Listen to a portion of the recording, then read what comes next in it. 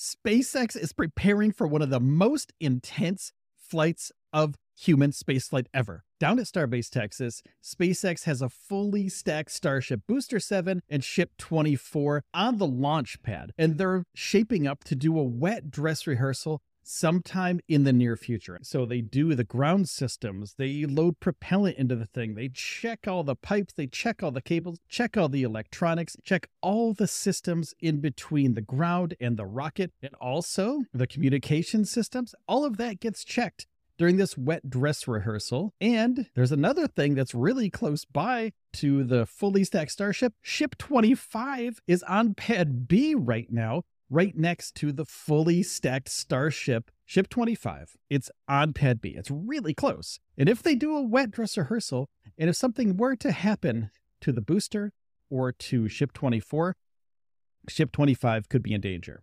So are they going to be moving Ship 25 possibly back to the bay at some point tomorrow? So road closures happen at Starbase when they're going to do some sort of testing or moving something from one site to the next site. And it's about 1.5 miles distance between the production site and the launch site. So you get there in a couple of minutes.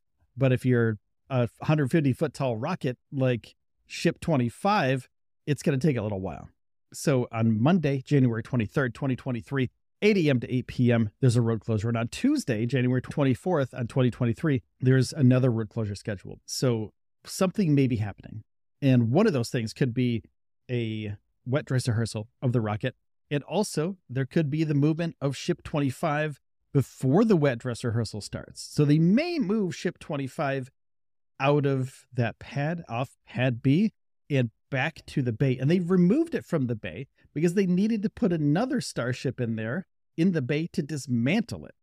So Ship 25, it has the Raptor engines on it. It's pretty close to a static fire. It has to do some testing for cryogenic testing and pressure testing and things like that in order for it to do a static fire. The fact that it's so close to this ship, to this fully stacked Starship that's ready for a wet dress rehearsal, it's dangerous. So I believe they're going to be moving Ship 25 away from there.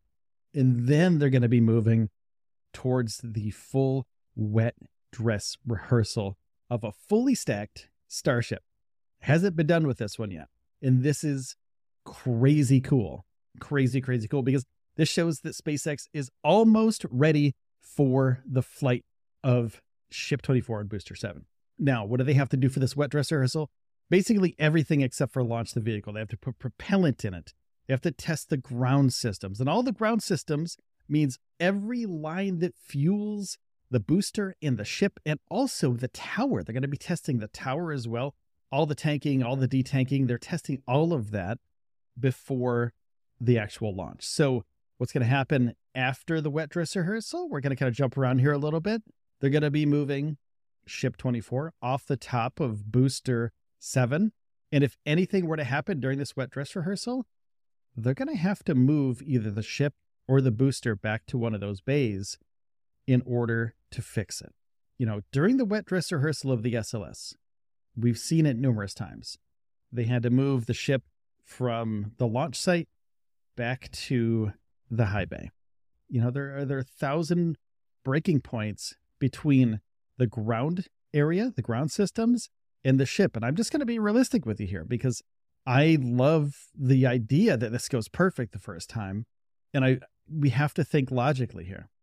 There are so many failure points in between the ground systems and the ship. Their continuing testing shows that this is almost ready to launch, right? And if anything goes wrong with the booster, anything goes wrong with the ship, they have to dismantle it, and they have to take the booster or the ship back to the bay and say, is this worth fixing?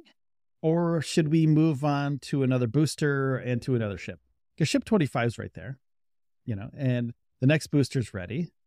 It's all ready to go. I mean, they have the Raptor 2s on the booster right now. And if something were to happen, it's like, we can't really do anything with this booster anymore. We realized this isn't going to be the one.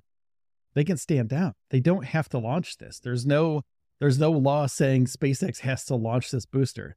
They could, even though we don't want it to, they could take this booster and move it back to the bay and say, yeah, this is a catastrophic failure. We have to move on from this. But if everything goes well, think about that. If everything goes well, SpaceX will soon be launching the Starship for the first orbital flight test. They have to remove the ship 24, before they do that, and they're going to do a static fire of the booster. Now, there's other things in the path of the flight that may get in the way, and these are kind of speculation at this point. But I want to tell you about them because if it's not happening for this flight, it may happen for Flight 2, in that they're building a deluge system down there. The deluge system is basically sound suppression for the rocket, because this is even though it's out in the middle of nowhere, the booster is the most powerful rocket that's ever been built. And the blast from this rocket could shatter windows, could hurt people, could hurt things, material things, vehicles, etc., miles and miles away. And the suppression system, the deluge system, could mitigate that to some point. Right. And they're moving these tanks from Florida over to Boca Chica right now. They're on a barge right now, and they're moving them over to Boca Chica, where Starbase is. And those tanks will be, hopefully, partially, possibly all of them, could be for a deluge system that shoots water under the booster as it ignites, and all of the force that's going down creates energy, which ripples the air, basically, and shoots sound everywhere. But the water shoots towards that sound, all around it, and kind of mitigates those vibrations, basically. And also, they have to think about the orbital launch mount. It's going to vibrate like crazy, and this water is going to stop it from vibrating. Because if they don't stop this thing from vibrating from those 33 engines, something catastrophic could go wrong with the ground systems. And if something goes wrong with the ground systems, that's hard to replace. Building a rocket, even though it's one of the most incredible feats that humans can do, building a gigantic rocket like this is insanely difficult. The ground systems can't be replaced as quickly as a rocket. So think about that for a second. Would they launch this rocket knowing that there could be some damage from these 33 boosters and set them back 6 months to repair this orbital launch mount? Or would they just bring in some water? I mean, what's the logical explanation in your head? Would they just go, okay, let's just fly it? Or would they go, you know what?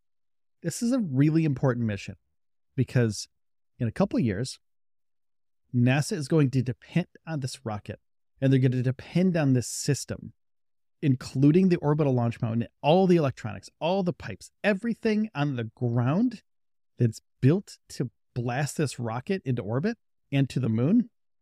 NASA and people are depending on this to work perfectly every single time.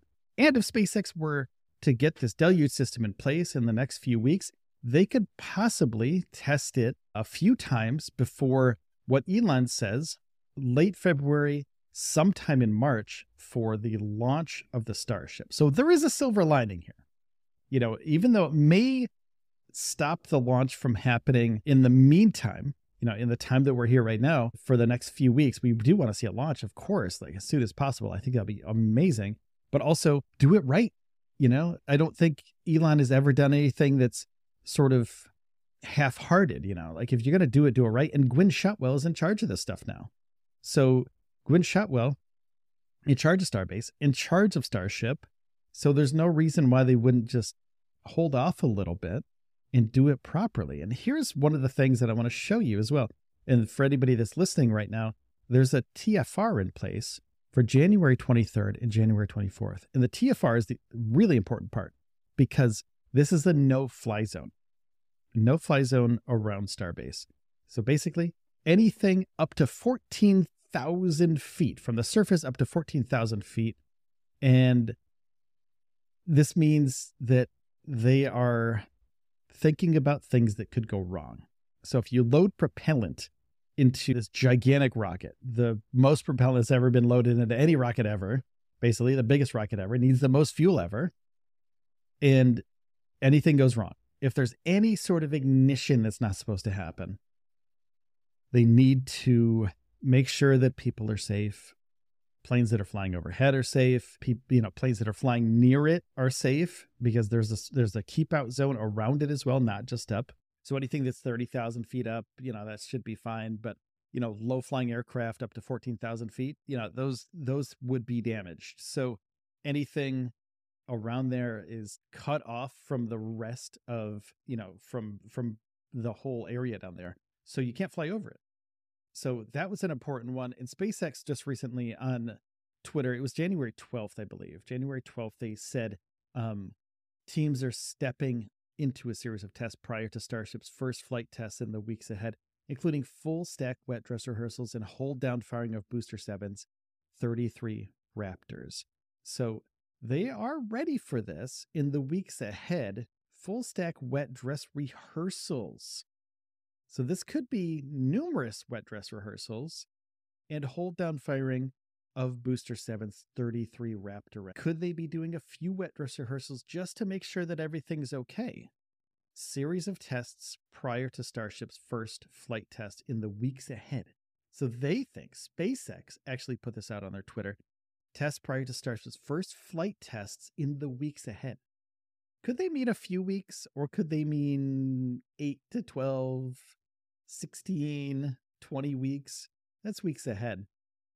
Also, we got to remember, like I was saying before, if there's a leak, if there's something that goes wrong during this wet dress rehearsal, something could stop them from doing this, and they could take some time. They may even take a week, maybe 2 weeks to fix a leak, and then they're going to have to do a whole series of tests again to make sure that the leak is fixed. So they could do a small leak test instead of doing a full wet dress rehearsal, depending on where this leak is. And I'm just being pragmatic here. I'm not here to be somebody's downer or anything like that. I'm here to bring you up to speed with what's going on down there. But also, we have to be very logical about this because this is rocket science, and this is very dangerous, and this could have consequences that could last for years. So you have to think about those things. If there's some sort of leak, if there's some faulty something, could be a pipe, could be a rivet, could be anything, could be a wire, could be electric, could be anything. SpaceX has to mitigate that for the launch. They have to stop that in its, in the place, and they have to fix it wherever it is. If it's a ground system, they fix it on the ground. If it's in the rocket or the booster, they take it back to the bay and they fix it, or they could possibly fix it there on the pad, depending on how major or minor the damage is to the thing. So there's a possibility we could see this thing happen really fast. If everything goes well, everything could go perfectly well the first time around and nothing bad could happen, and they could just launch this thing in a few weeks. But I do believe it's going to take a little while. They say test in the weeks ahead, test prior to the Starship's first flight test in the weeks ahead. And that's kind of, I don't know if it's misleading, but I think it's optimistic. I really do think it's optimistic, including full stack wet dress rehearsals, numerous wet dress rehearsals, and hold down firing of Raptor 7's 33 Raptor or Booster 7's Raptor engines. So I believe they're going to be moving the ship out of the way, ship 25. And I believe when they do the full 33 engine static fire, I think there's got to be a suppression system, but please, I hope they prove me wrong.